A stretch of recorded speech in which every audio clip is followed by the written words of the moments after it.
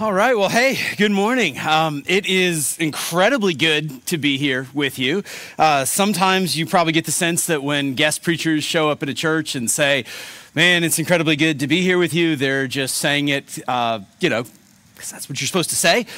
When it is Labor Day weekend and we are outside and it is 67 degrees and it is not humid, it is truly it's incredible to be here with you. I also have to say personally, this is the largest group of Jesus followers that I have been with in person for the last 6 or 7 months. And I have been obviously journeying with your church really kind of from the beginning or even before the beginning. But Alan and I have jumped on the phone at least once a week since March, just trying to see what it looks like to lead through a global pandemic and how do we pursue the mission of God and how do you serve the people of God, and just trying to figure that out in the church world like we're all trying to figure it out in every aspect of life. And I just want you to know from a distance, as I've interacted with Alan and heard about the ways that you have drawn together as a community, as I've heard about the ways that you have been sacrificially generous as a community, the ways that you have been willing to experiment and risk and figure some things out. I have been encouraged from a distance by the way you are responding, and then to be here with you this morning just takes that to a whole other level. And knowing full well there's a bunch of you that are online right now that you are worshiping from home. Maybe you're worshiping from a long weekend, if people still do such a thing in the COVID world, but some of you may be out of town, and I'm super grateful for the team that is enabling us to connect live on the internet right now. And I really think that God has something for us this morning, and something that's going to connect with us if you have been a long-term follower of Jesus, or if today really is your first time checking out church and you're like, man, I don't understand. These people seem to be showing up on a somewhat regular basis across the road from my house, and it's a nice day. Let's go get a cup of coffee and see what this whole thing is about. I think we're all going to be able to get something out of this, because we're going to talk about a topic today that, in all honesty, it gets a lot of traction in the world. This is something we talk about in quote-unquote secular circles not infrequently, but it's not something that we tend to focus on very much in the church, and that's very much to our detriment. We're going to talk about the idea of being a people pleaser, right? Which, as soon as I say that, most of us develop a mental picture of what I'm talking about, but just to kind of get us all on the same page, and to kind of get us thinking about all of the different ways that this sometimes addiction to the approval of others impacts our lives, I want to share with you a couple of observations from a recent article from Psychology Today. They did a top 10 list, because everybody post David Letterman does a top 10 list, signs that you're a people pleaser. I'm not going to share all of it, but there were a couple of things that I thought were incredibly helpful. So as we're going through this, you don't have to raise your hand. I would also encourage you not to point to the person right next to you, but just ask yourself how many of these things apply to you. Number one, do you ever pretend to agree with someone even when you don't?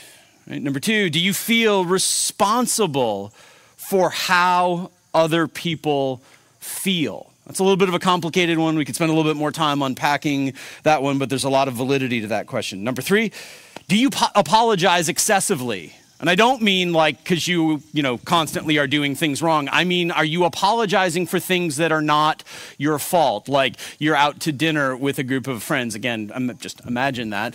You're out to dinner with a group of friends and somebody's meal comes later than everybody else, and you're the person at the table that keeps apologizing as if you went back into the kitchen and were like, hey, I know, let's really mess with him and not let his meal come out. Right? But you keep apologizing for things that are not really your fault. You find yourself unable to say no. Are you a bit of a social chameleon there where you need to act like the people around you? That's a form of people pleasing. When you're one person around your church friends, you're one person at work, you're one person around your extended family, and you're one person at the gym, that's a form of people pleasing. Do you need praise to feel good about yourself? Do you avoid conflict even when you have been wronged, right? There are all kinds of different ways that this thing works itself into us. Now, I would even say that there are some particular ways that we struggle with people-pleasing as followers of Christ. Right? Our church has a lot of 20-somethings and college students around there, and I can tell you more often than any of us would want to be the case, the number of times college students and 20-somethings feel at times like they are trapped between God's call on their life and mom and dad's approval. I feel like Jesus is leading them in this direction, but mom and dad are tugging hard in this direction, and usually tugging via, we didn't spend all that money on school so that you could become a missionary, so that you could be a pastor, so that you could go take that job, so you could pour into students in a low-income neighborhood, right? There's a lot of conflict that can develop around that. I think all of us understand the sense of conflict that can develop between our boss's expectations or the cultural expectations of our office or workplace versus God's expectations.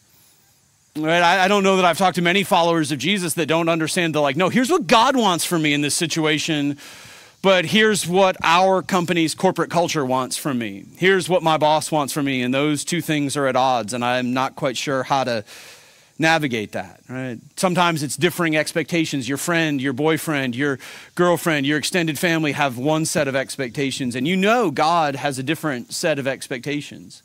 And you know what you should do, and in your heart of hearts, your desire is to follow God, but if you're not careful, it ends up being way too easy to just please the people who are right there around you. Right, so this morning's sermon is about more than having the courage to say no when you don't want to go, out to dinner. Right? It's about more than having the courage to say, hey, it would make me feel more comfortable if you would put the mask on. Thank you very much. It's about having courage to do more than just say, hey, you know what, I hope it doesn't offend you, but I'm going to keep the mask on. No offense. I just feel comfortable with that in the COVID world. Right, it's about ultimately whether or not we are going to find what we need to follow God's will for our lives.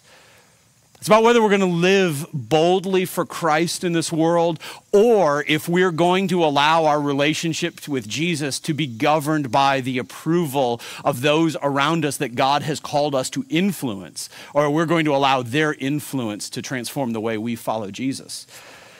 So I think it's one of those topics you're like, yeah, there's a lot in there. You're right. This is worth us talking about as a church. But does the Bible address this at all? And you find out that the answer is absolutely and incredibly specifically. This was something that was very close to the Apostle Paul's life. This was something that was very close to his experience and very much a part of his message to the churches in Galatia. Galatians chapter 1, verse 10, Paul writes this, "For am I now seeking the approval of man or of God?" Right? Or am I trying to please man? If I were still trying to please man, I would not be a servant of Jesus. So it seems like Paul sees a very strong dichotomy, and he seems to be saying that there are really two different ways you can orient your life. You can orient your life in such a way that you are relentlessly focused on winning the approval of other people, or you can set your life up in such a way that you are relentlessly focused on the approval of God.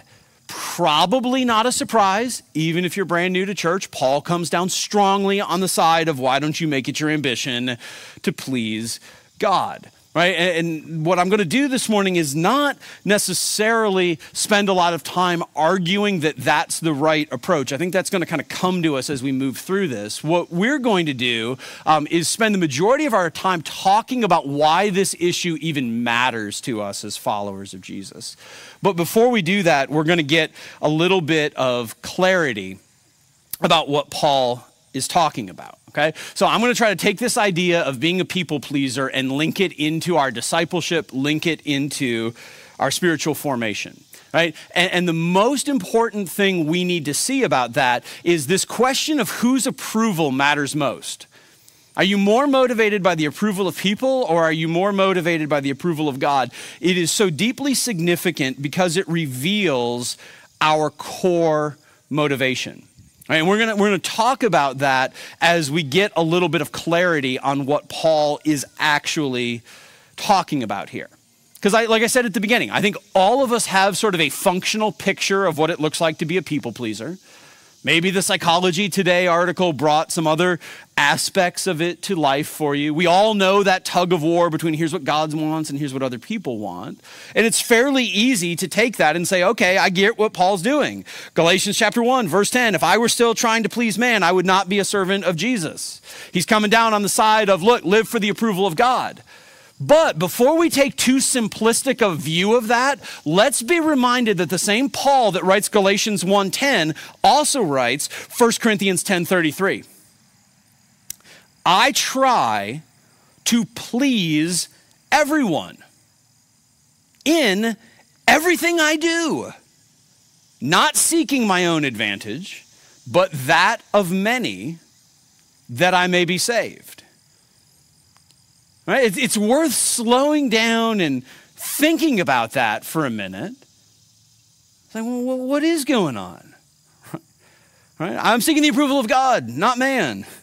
But I definitely seek to please everyone in everything. Right? Is that nothing more than a sign that Paul's heart can be as fickle as our hearts, and one day he's living for an audience of one, and then the next day he's trying to make everybody happy? You know, one of the things you got to love about Paul is he would probably plead guilty to a little bit of that. Paul was incredibly transparent about his own sin and struggles, and just go read Romans 7 and he would say, yeah, I'm probably guilty of that. But it's not what he's talking about here in this passage at all, right? I'll go back. I know I've read it a couple times, but I want you to look at the full scope of Galatians 1:10 one more time with me, and then we're going to start to go to work on what he's actually saying in this passage. Right? For am I now seeking the approval of man or of God? Notice he uses a word, am I seeking the approval of man?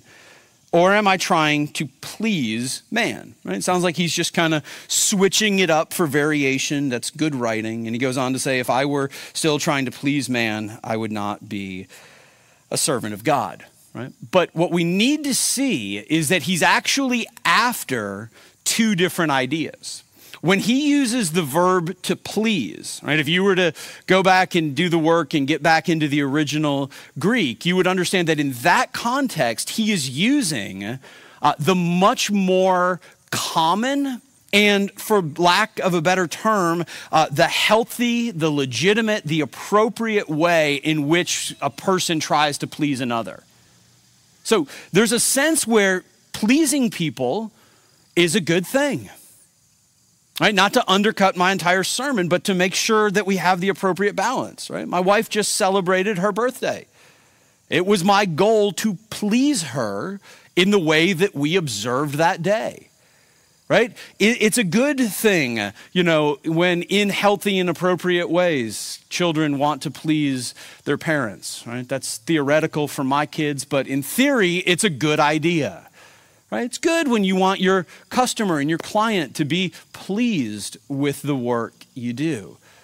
Paul's issue's not with that, right? Paul is not saying, good, you know what? Here, why don't you do this? Why don't you not celebrate your wife's birthday so you can just teach her how to find joy in Jesus?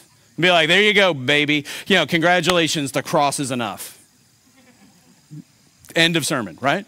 The cross is enough, and she loves Jesus, but she really likes it when the kids and I muddle our way through trying to make a cake and do some other things around her birthday, right? Let's not abuse this text at all. Let's notice that the main issue that Paul has is when he switches to, am I now seeking the approval of man?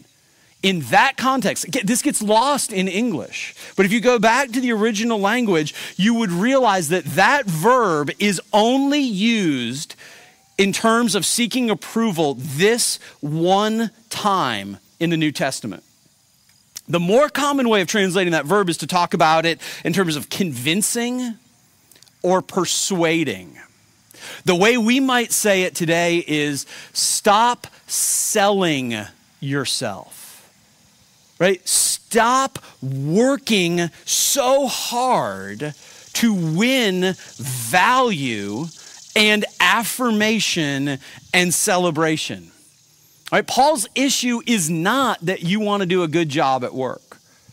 Paul's issue is that we are willing to make everything else subservient to our desire to win the approval of the crowd, including our relationship with Jesus. Which is why I'd say at the end of the day, this gets at our core motivation. Right? It gets at what motivates us and moves us through the day, because when it comes to selling ourselves, when it comes to compromising ourselves in the name of winning the approval of others, when it comes to trading things that we really value for things that we don't really value, when that's in the conversation, usually one of the first things that goes is our relationship with God, right? We make our relationship with God subservient to everything else. So we hold moral convictions, but we only express them when it's culturally appropriate and it's culturally comfortable, right? We have a fidelity to God in the gospel, but we're not going to let it push into the boundaries of our workplace. We're willing to make our own thoughts, our own desires, our own preferences, our own needs, our own emotions, our own interests, all of that secondary to just keeping everybody in the family happy at Thanksgiving. Right? Everything becomes negotiable in our life. That's what Paul's after. Paul is after the question of how much are you willing to make negotiable to win the approval of other people? Or are there certain things that are off limits? Because you say, look, the approval of God matters more to me than the approval of people does. Right? So I want us to be thinking deeply about this. I want us to be thinking about the core motivations of our heart. At the same time, we also need to realize that this has tremendous implications on our own spiritual growth, right? This whole idea of being a people pleaser impacts our spiritual growth. If you were to read Galatians 1:11 through 22, right, kind of the next section of scripture that comes right after this, you would realize that Paul shares a lot of his autobiography. It's actually the longest autobiographical section of the New Testament. About 20% of Galatians is Paul just sharing his story. And one of the things you realize about Paul, although we've probably never thought about it this way, Paul is what you and I would call today a recovering people pleaser. Where he goes in 11 to 22 is say, look, here's my background. Paul was a guy who was doing incredibly well in Judaism. Meaning he was highly educated, meaning he probably did very well for himself financially. He certainly had social standing. He certainly had respect in the community. You know, he was not just educated, but he was educated by the best of the rabbis of his day. This was a guy who had the approval of man. Paul was celebrated where he went. Nobody challenged Paul. Everybody thought Paul was a big deal. And then obviously God flips his life upside down on the road to Damascus one day, becomes a follower of Jesus. And in that moment, he loses the approval of everybody who's been in his life up until that point. All the financial privilege is gone. All of the social standing is gone. He's now sort of this despised, traitorous figure, right? All of the sense of ease and comfort is gone. And if you go read in Philippians, Paul says it's fine by him. He considers it all rubbish compared to the glory of knowing Christ. So there's a pivot in his life where he says, look, I'm no longer motivated by the approval of people. I'm now motivated by the approval of God. And that shift, I don't care about the approval of people. I'm not going to compromise myself. I'm not going to negotiate for the approval of people. That shift frees Paul up to have an incredible impact for the sake of the gospel, right? Let's think about this together for a minute. When we think about our relationship with Jesus, one of the things that should be deeply true for all of us is that we should have a sense that God is actively at work in our lives, and God is actually changing some things in our lives, right? To be a follower of Jesus, we should never be lingering in spiritual neutral. Right? There may be seasons where God feels distant. There may be seasons where we struggle to understand the work that God is doing in our lives. There may be seasons where we hold on to the belief that God is at work, even though it feels like things are falling apart. But certainly, if we look over the trajectory of our relationship with God, there should be a sense that no, He is not only at work in my life, but He is also changing me. Right? One of the worst things that a follower of Jesus can say is, guess what? I'm pretty much the exact same person I was this time last year. Right? I hope we would all be able to point to work that God has done in our lives over the course of the last year. Right? And I don't just mean accomplishments. I don't just mean, hey, you know what, we did put that deck on before, last fall, and that was a good thing. And hey, here was the profit margin at work, and here was all that. I mean, when you look into your soul, when I look into my soul, when you look into your marriage, when I look into my marriage, when I look into my relationship with Jesus, we should have a sense that over the course of the last year, you've learned some things. You should have a sense that over the course of the last year, you've adopted some new habits. You see some things differently. And that person that you borderline hated this time last year, you're starting to come around to the idea that they're also made in the image of God. And perhaps the path to freedom for you would be forgiveness. You're working through some stuff. Paul describes that transformation in Ephesians chapter 4, verse 22 to 24. He calls us as followers of Jesus to put off your old self, which belongs to your former manner of life and is corrupt through deceitful desires, and be renewed in the spirit of your minds, and put on the new self, created after the likeness of God in true righteousness and holiness, right? So there's a lot of old self that we're shedding day by day, month by month, year by year, and there's a lot of new self that we're putting on. And that's good, right? That we should celebrate that. We hold out that promise, right? That's part of what excites us as the community of faith, that we are growing and we're changing, and we're inviting other people into that growth, and we're inviting other people into that transformation.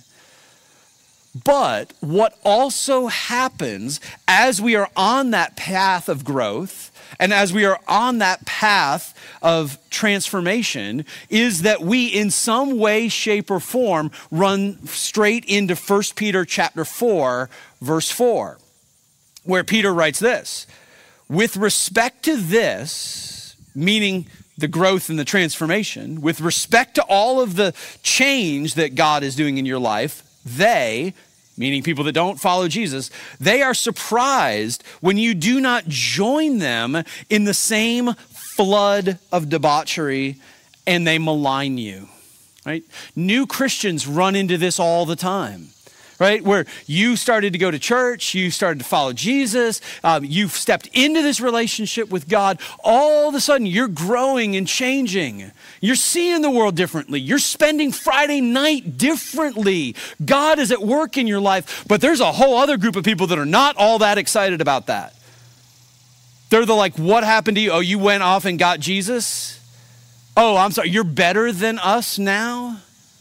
Oh, you've become one of those holy 9 a.m. church in the park kind of people? Well, if all the other people at church in the park knew what your life looked like not that long ago, they wouldn't be too excited about you being at church in the park. Oh, really? You think your life is going to count for the glory of God? Let me just remind you of how you were living not that long ago. Right? One of the things that happened in my life when I became a follower of Jesus is I had to let some people go. Not because I didn't love them and not because God didn't love them, but they were way too much of a source of a temptation to lead me back into the old life that I was trying to leave behind. Now, here's the thing. What we tend to do is think, yeah, okay, that's true. College John comes to Christ and doesn't drink as much and his friends get upset and okay, we get that. But I've been following Jesus for 30 years and I'm middle-aged, come on, I'm good. I don't experience much 1 Peter 4 anymore. And I'm not saying that we should be out seeking rejection. I'm not out saying we should be signing ourselves up for trouble. But maybe if it never feels like we're swimming against the stream, maybe we've just gotten a little complacent in our walk with Jesus. If it never feels like we're pushing back against the current of an extended family that by and large doesn't follow God, maybe we're kind of muting our faith when we hang out around Thanksgiving or Christmas. Right? If it never feels like your values as a Christ follower collide with your values at work, maybe you just work for a church, I don't know. But even then, sometimes, it's not a guarantee. Right? Or maybe you work for a great organization, but there should be some times where we feel a little 1 Peter 4. And maybe the thing I feel most strongly about for all of us is that we need to be very careful not to allow the approval of people to become a ceiling on the limit of your spiritual growth. Because sometimes what happens is we grow and we change right up until the point where it starts to get uncomfortable, it starts to make certain people uncomfortable, and then we stop and we pull back. And I don't think we want to settle for that. I think we want to keep growing. We want to find something that enables us to push through that 1 Peter 4:4 ceiling and keep growing.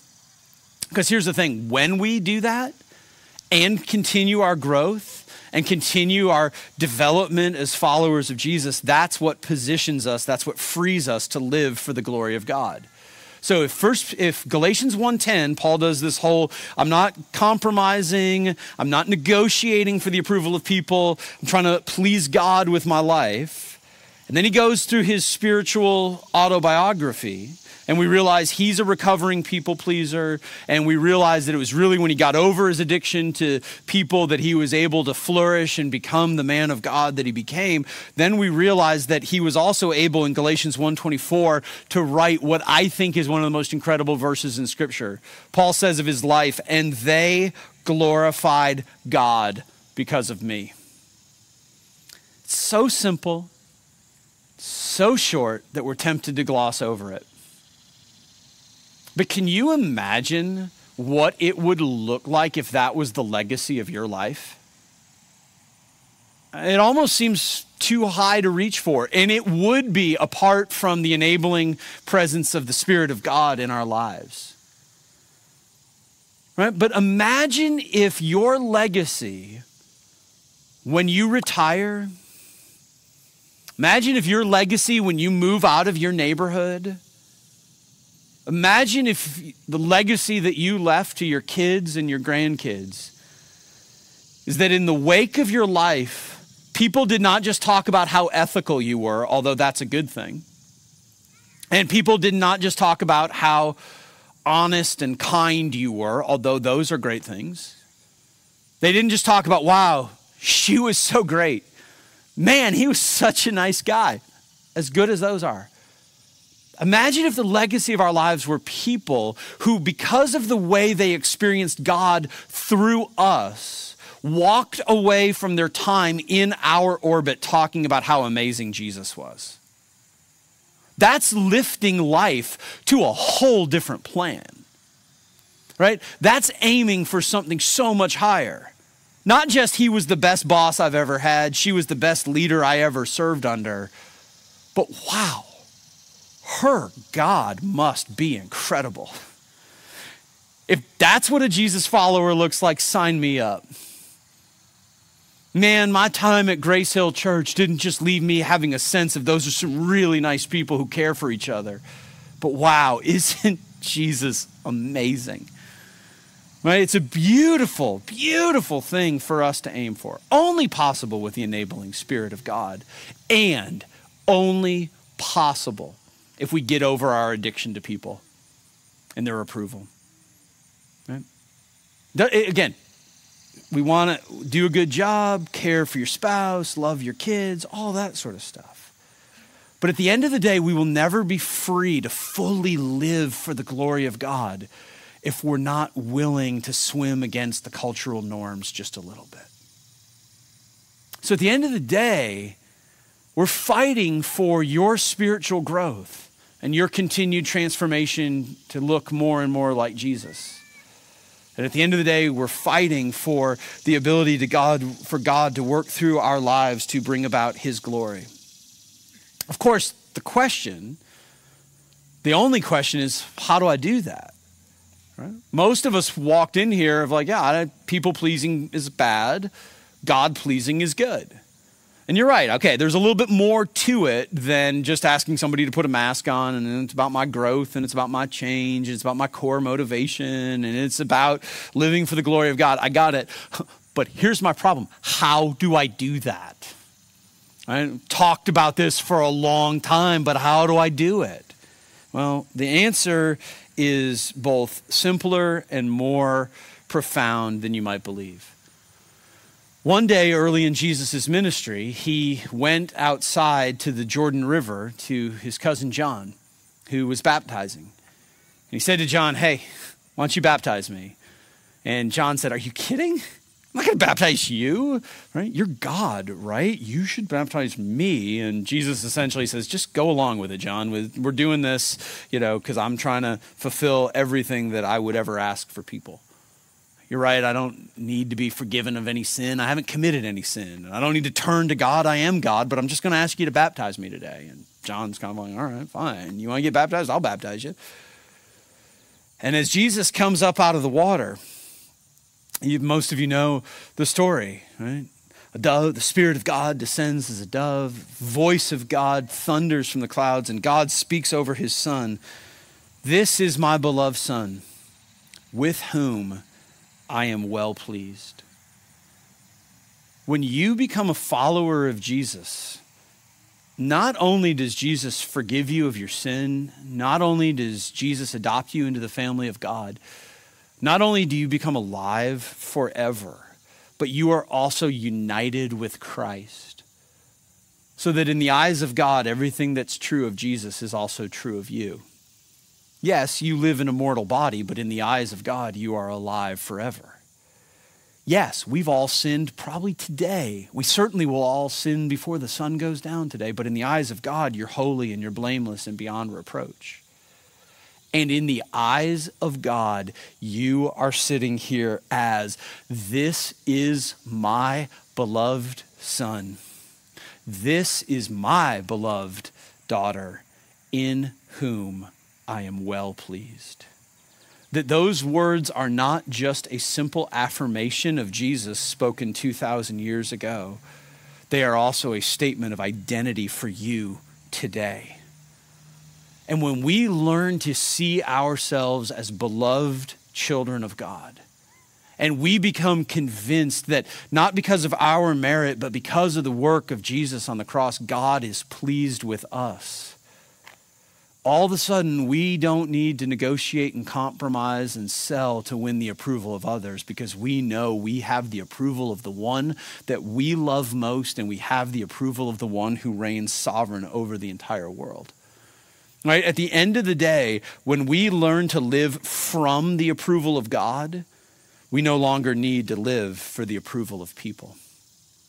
So a lot of what I came here this morning to do was to just look you in the eye in person or on a screen and remind you that you are a beloved child of God. I get it. It's been a brutal 6 months. It's been so hard. And distance learning starts soon. Yay. And there's been times where we've all looked and said, God, what are you doing? How long, O Lord? Have you forgotten? Where are you? Can I get a little help? But God has not forgotten you for a second. He knows everything that's going on in your life.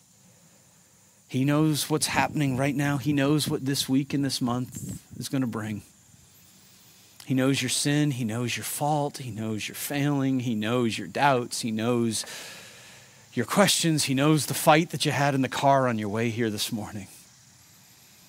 And he loves you so much because he sent his son to die for you. And when God looks at you, he doesn't see all the ways you've messed up. He sees, that's my beloved daughter. And in her, I'm well pleased. So just let that sink in. And all of a sudden, you'll be a little less concerned about what the neighbors think. You'll be a little less concerned about whether you're driving the right kind of car. You'll be a little less concerned about the approval of people. Let's pray. Father, I feel like this is one of those talks that are so much easier to understand than it is to live out.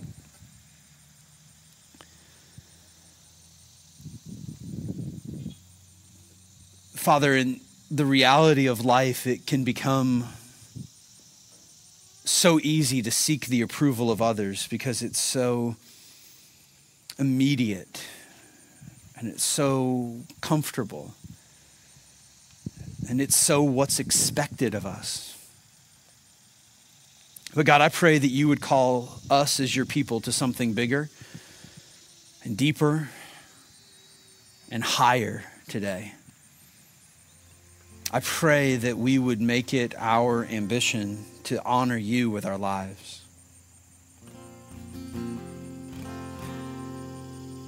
God, I pray that you would help us to leave a legacy of people glorifying you. I pray that you would lead us further down that path of growth and transformation than we ever thought possible. I pray, God, that you would use us for your glory. And to do that, God, I pray that you would just help us get over our addiction to the applause of people. So do that work in us now. Do that work even as we stand and sing together. We pray in Jesus' name.